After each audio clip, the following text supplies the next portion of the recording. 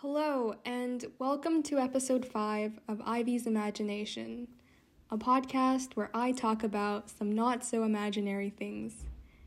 This episode is all about school, my first year in university, and my overall academic experiences. These are all very exciting topics, I know. School is so fun, never mentally draining. Actually, I think it's great that we collectively have this experience to share. Even with someone you have nothing in common with, you can usually talk about school or a class. But why do we all do it? Why are we all in school? Why do so many of us work so hard to learn, sacrificing health sometimes? And why do I still feel stupid even when I'm trying my best? These were some questions I reflected on in the past few months, and I found that for me, it boils down to 3 things: fear, money, and curiosity. Fear has definitely been my biggest motivator in everything that I do. I'm afraid of failure. I'm afraid of falling behind. I'm afraid of being looked down upon. I'm afraid of missing out on opportunities. I'm afraid I'll be stuck in a soul-sucking corporate job because of credit card debt and a mortgage.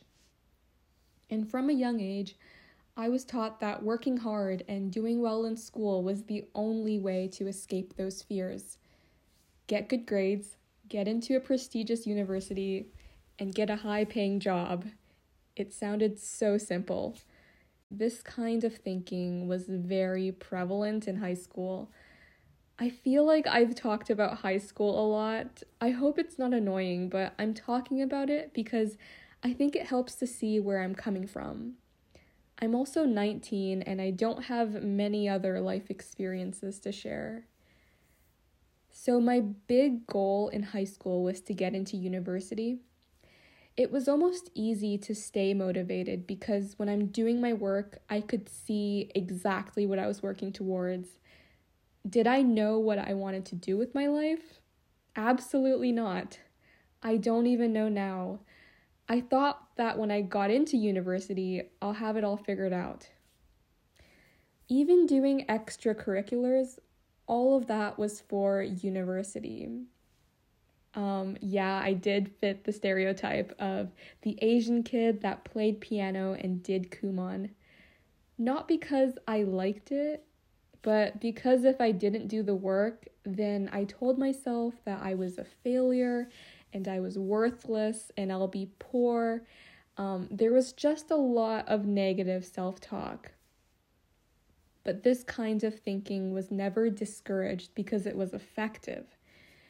It brought results that made my parents proud. I felt good when I had those high 90s on my report card. Oh my God, imagine having high 90s in university. But I was never satisfied because there's always someone who's better than me. I'm a competitive person. It's sometimes a good thing and sometimes a bad thing.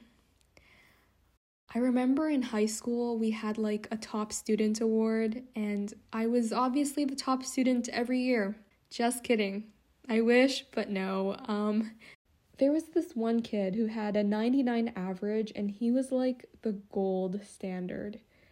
No matter how hard I tried, I just couldn't get those grades. I felt like it was because I didn't push myself hard enough. When I got into university, the same kind of thoughts and thinking patterns were still there, except they almost got worse because everyone I've met is a genius.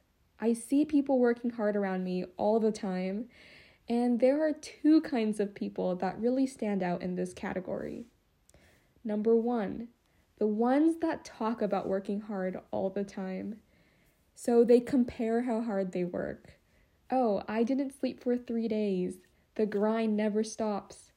I'm so busy, I have 5 meetings in a row, and I also have to train for the Olympics. I don't know. So when I'm not being productive, I feel extremely useless. And as a business major, LinkedIn is obviously my favorite social media platform. I went on it a week ago and immediately I see someone's post about her summer internship at Microsoft and someone else winning a scholarship. I'm extremely happy for their success, and that's not sarcasm. I guess their success made me feel panicked because we were all in the same place a year ago. So in my head, I'm like, how are they able to take the same situations and turn it into something incredible? And how was I not able to do the same things? It just puts me in this negative headspace again where I'm feeling so behind and like I'm running this mental race. It got super overwhelming, especially this year since I'm not really in a position where I'm able to strive for those things. I feel like a disappointment. When I couldn't return to campus this fall, I felt like I failed. And getting out of that mental place was slow. But I started by looking at others as inspiration and not competition. So by that, I mean just believing that once it's the right time, so when I feel better, I can also achieve all of those wonderful things. And also, I learned that being in the same situations as these people was not exactly true, because life isn't just those 5 classes every semester. There's home life, there's work. You just never know what people have to deal with outside of school. The second group of people are the ones that hide how much they work. It's the other extreme end of the scale. So what I mean is, these people are genuinely doing a lot. But when you ask how they got there and what they're working on, they tell you nothing. I felt like it was kind of frustrating because I would admire them so much. So I would ask, hey, how did you achieve this certain thing? And then I would get some really generic and vague response about staying alert on opportunities. It's true, but where should I look for these opportunities? I guess it's a defense mechanism, maybe. I don't know. Like, if they hide their path to success, then no one but them can achieve it. I know that no one is obligated to share their experiences, but it would be helpful. A big part of first year was also figuring out who I am, and that was tough because I had to tear down that sense of identity around academic success. University isn't just about good grades anymore, and I couldn't get really good grades anymore. I remember in my first university class, Comm 101, I got like 3.5 out of 10 on my first assignment because I messed up the reference list. That was a very fun reality check. I honestly wasn't too upset about it. I learned from that mistake and did better on my next assignment, which is a healthy way to deal with failure, by learning from it and moving on. The class that actually made me question my entire identity was Comp Sci 110. I found it extremely difficult to think the way they wanted me to think, and I really tried in that class.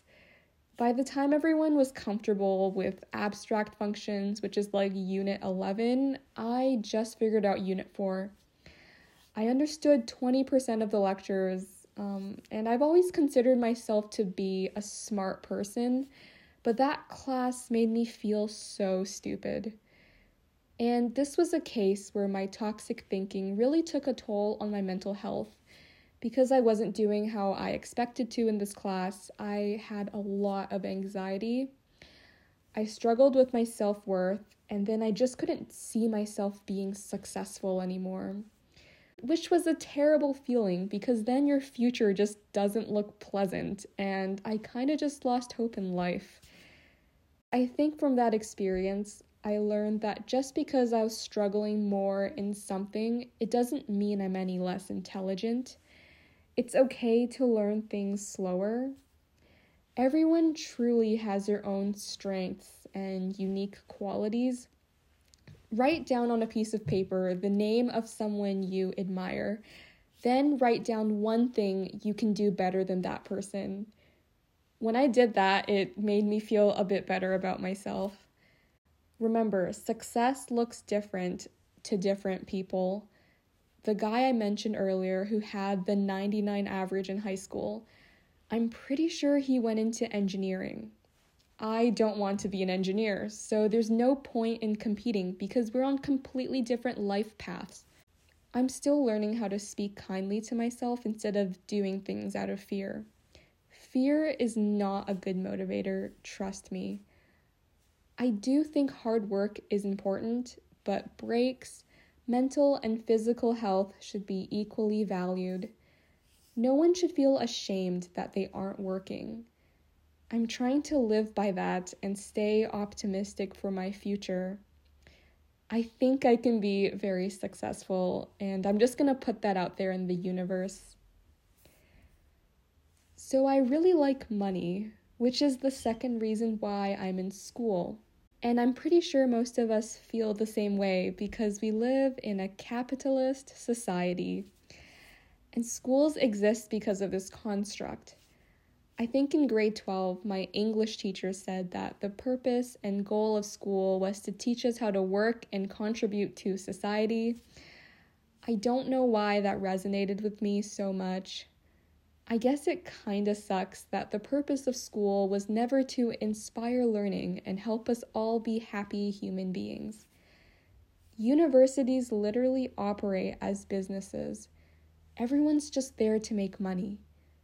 I'm not criticizing capitalism. I understand why things are run this way. It's human nature to want money. My dream is to live in a big house with really high ceilings and own a winery in Italy.